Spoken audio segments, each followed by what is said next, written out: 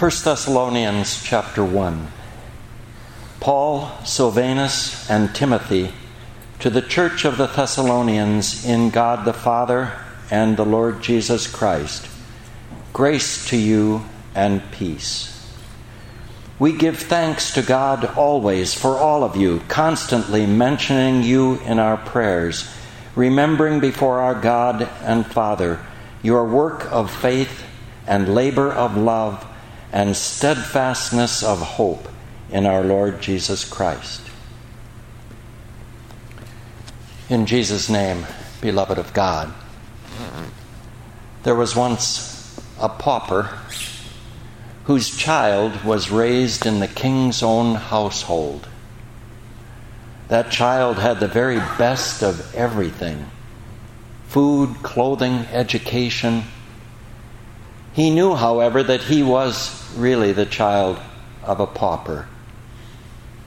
And so it happened one day when he was grown and old enough to take over some high positions in the kingdom, when everything seemed to be going his way, that the young man willingly gave it all up and took his place with his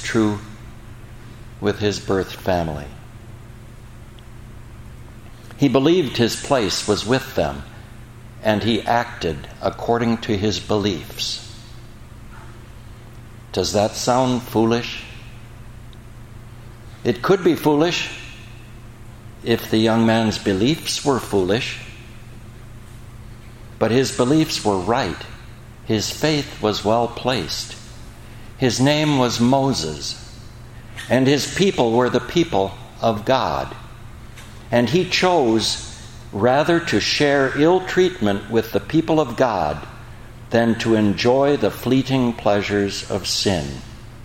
Hebrews 11 tells us. This is also what made Paul so happy about the Thessalonian Christians in these first verses of his letter. They were persecuted by the Jewish synagogue. They were surrounded by worldly works and ways, and yet they turned away from sin, believing that they were the children of God for Jesus' sake. They repented of their sin, seeking forgiveness instead of making excuses and glossing over their guilt, because they believed that there was forgiveness with their God. They rejoiced even in suffering because God was still their Savior. He had taken their part and won the victory for them. And the Apostle Paul rejoiced that their works reflected a faith in God based on what he had done for them in Christ, and also that their labors, their struggles showed their love for God and for each other. Love cannot be inactive. God so loved the world that he gave his only begotten Son. God's children resemble their heavenly Father.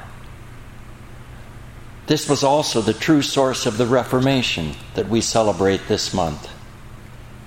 There have been others who have stood defiantly before the authorities of their day, but Luther's stand was the result of his faith that God had saved him in Christ and would never deceive him or desert him.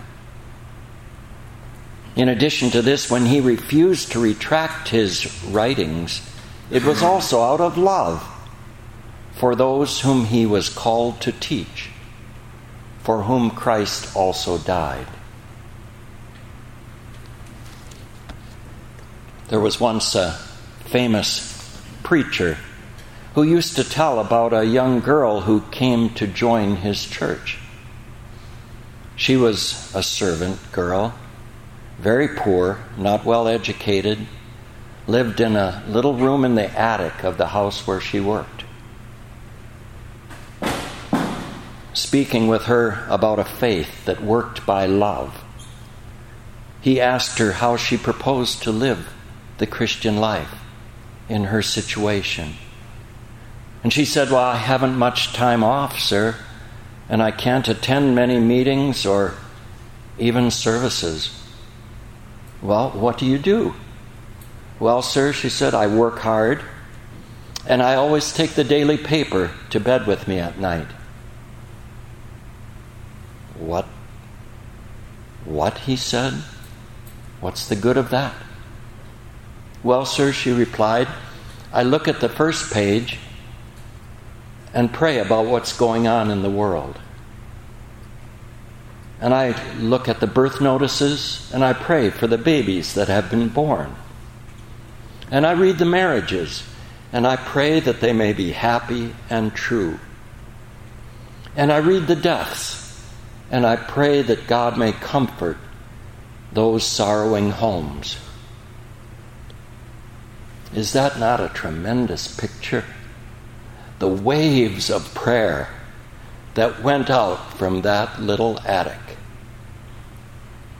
This is the picture of Christian love, which labors not for itself, but for others.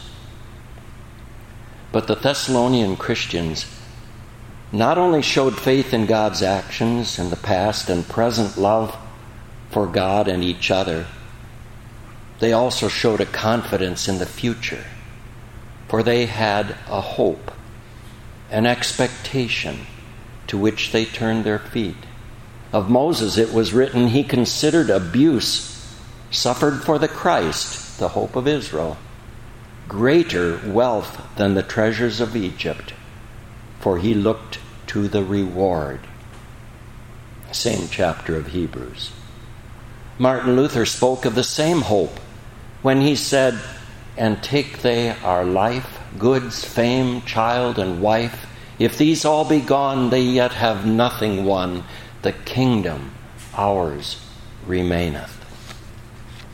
These three things, faith, hope, and love, or in this case, faith, love, and hope, are a summary of the Christian life, for they look to the past, the present, and the future. And everywhere we see the faithfulness of our Savior, the love which passes all understanding, and the reward of Christ's life and death, our life. Because of Christ, the Apostle Paul could look at us today and say, to the Church of God at Emmanuel Lutheran College, Eau Claire, in God the Father and the Lord Jesus Christ, grace and peace to you. We always thank God for all of you, mentioning you in our prayers. We continually remember before our God and Father your work produced by faith, your labor prompted by love, and your endurance inspired by hope in our Lord Jesus Christ. Amen. Hymn 589, the fourth stanza. 589, the last stanza.